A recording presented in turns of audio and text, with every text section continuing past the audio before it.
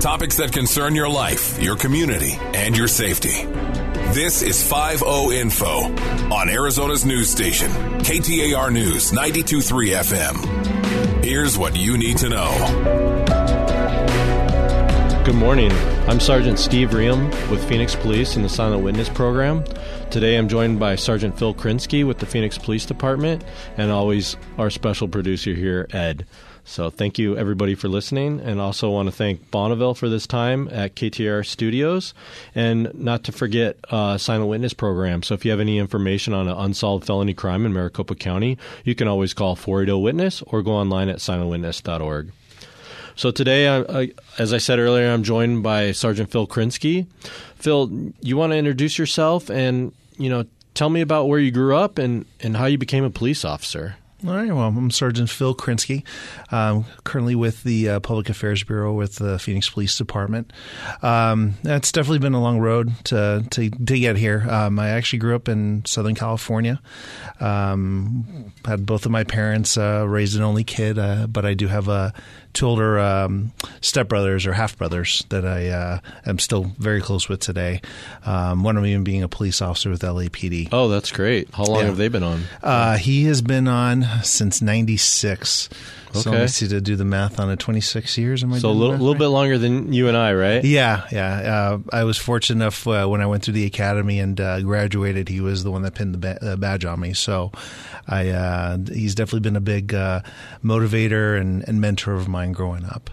But yeah, just grew up in, like I said, Southern California. I was very involved in sports, baseball, and when I got into college or high school, I ran track and then ran also in college at Cal State Fullerton. Do you think the sports background helped you being a police officer, like in the academy and then now? Definitely the physical aspect of it, and we do have quite a few athletes on the department. So yeah, I think it's definitely a calling. It's a physical job to a certain extent. So it's definitely a good place for prior athletes to go. I mean, some of them still do maintain their physical fitness while they're doing this job, so it's a good connection.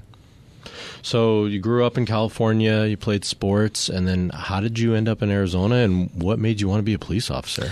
Well, I got a phone call from an uncle that lives out here in the Phoenix area, and this was back in 2004, and he's like, hey, you know what? They're really looking for some bilingual police officers out here. I know it's something you've been interested in. You should come give it a try. So at the time, Joe Arpaio was obviously very big, so I figured, well, I'll try with the sheriff's office. They weren't hiring deputies at the time, so they had it open up for detention officers. It's like, hey, I'd be a detention officer for a little bit, then you can apply for deputy, and we like to hire within. So I did that direction. I got hired as a detention officer, but the weekend before I started the academy, with the detention staff, Phoenix PD was also having a process. So they said it's the base agency in the state. This is definitely one you need to go for. So I'm like, okay. So I right before I started the academy with SO, I did the process with Phoenix, and 3 months later I got an academy date and got hired by Phoenix. Yeah. So if people don't know, you mentioned bilingual, but you speak Spanish, right? Fluently. Yeah, I was fortunate. Both of my parents, my father's from Argentina, my mother's from Colombia. So learning Spanish first as my primary language was a huge help because obviously starting school and watching TV and so forth, I picked up English really quick. And yeah, I've been able to maintain both. And it's been helpful, definitely my career so far. Yeah, definitely helpful in your career as a police officer. I know it's been helpful to me. You've translated, you've done interviews for me. What are some of the things that you really think how it helps you here on the department connect with the community? Well, I was a detective. I did my first couple years in patrol. During that time, it helped. I worked in South Phoenix, which has a pretty large Hispanic population. So it helped me out to help citizens in that aspect. I later went to the Crimes Against Children detail, where I was able to use my Spanish ability to investigate cases involving both victims and families that speak Spanish, or even with suspects. So it was a huge tool in that aspect.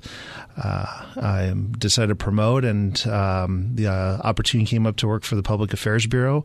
There's a huge need there for a Spanish speaker at the time, and I was fortunate enough to get the opportunity. And it's been great to be able to impact the Hispanic side of it, to be able to get that message out and be able to provide just information for everybody, both to disseminate and also to answer questions and making sure everybody's getting the same information all the way around, because it is a huge part of our community.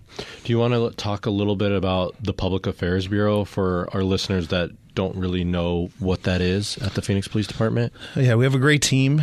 It comprises of 4 PIOs, public information officers. There are 4 full-time sergeants that are assigned there.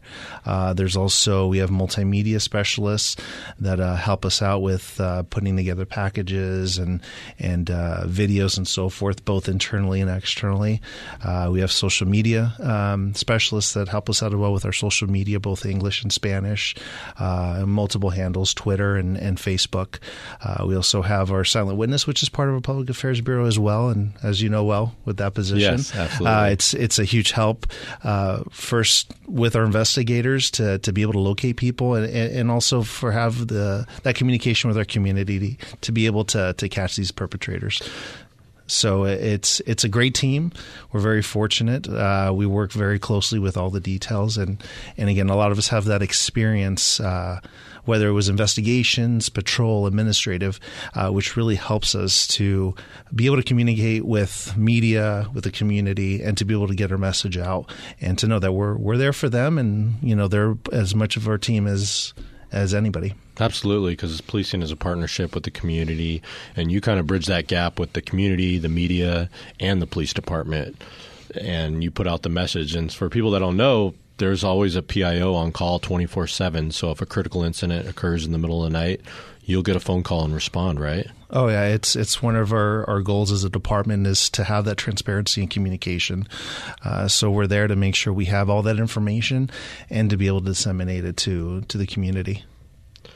Yeah. So how long have you been on with the police department again? I've been on a little over 17 years now. Okay. What advice would you give someone that wants to be a police officer or is thinking about joining this career? It's definitely a calling. We obviously don't do it for the money. We don't do it for any other reasons but to be public servants to a high level. There's a lot of sacrifice that goes into it, but it's also very rewarding. You do make a difference, even in little ways or huge ways, depending on the day.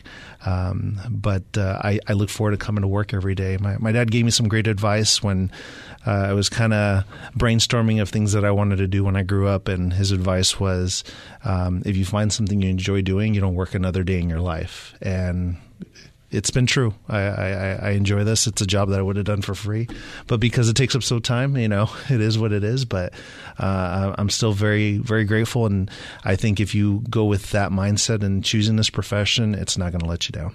Yeah, I think that's great advice. And I would say anybody that doesn't know you, Phil, is every day you come to work, you're positive. I love interacting with you every day. We have great conversations. You're always great to have feedback with and ask questions about. Very helpful with anything that's Spanish related or any of your previous experience like child crimes. So, you're a great asset to this department, and we're lucky to have you. And I think the citizens of Phoenix are lucky to have you too. What would you want your legacy to be? What would you want to be remembered as, either personally or professionally when you leave?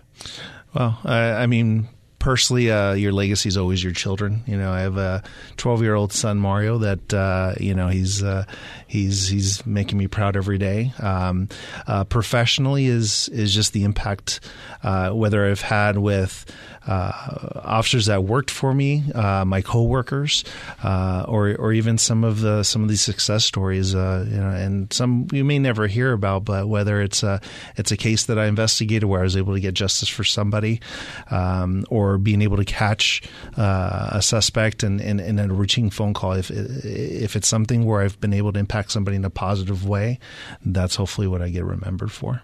Yeah, that's excellent. Definitely.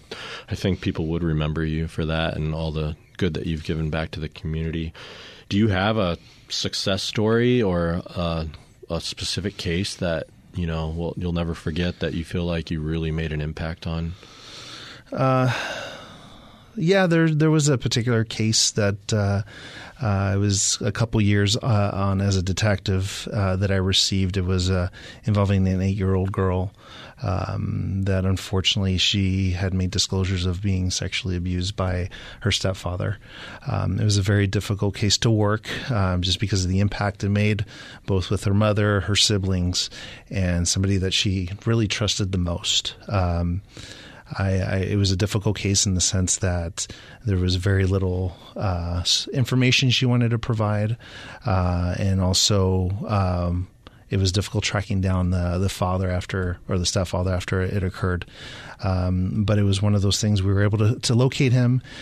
We obtained significant evidence against him, and it was something that went to trial. Fortunately, the evidence proved the case, and we were able to get justice for this family. And I can see how much of a difficult time that she had because, again, she was speaking up against somebody that she trusts the most.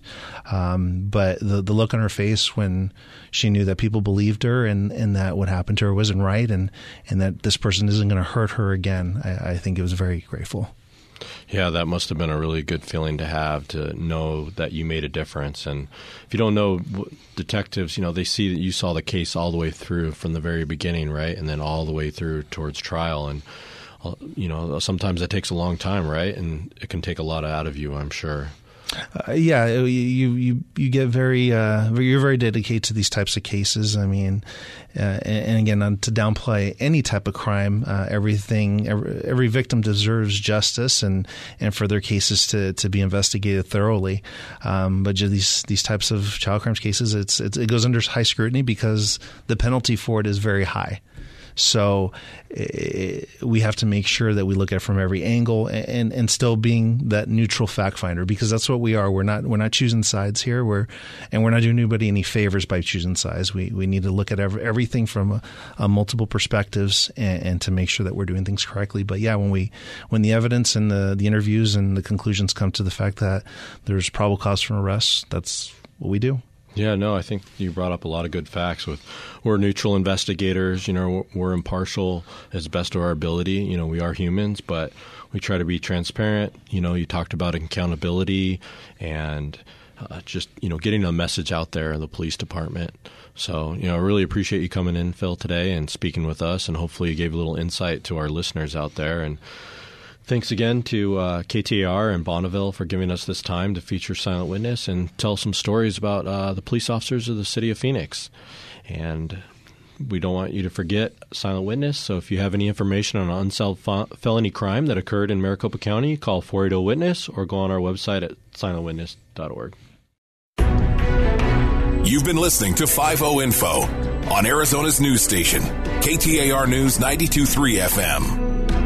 For more about Silent Witness, go to silentwitness.org. That's silentwitness.org. Or call 480-WITNESS. That's 480-948-6377.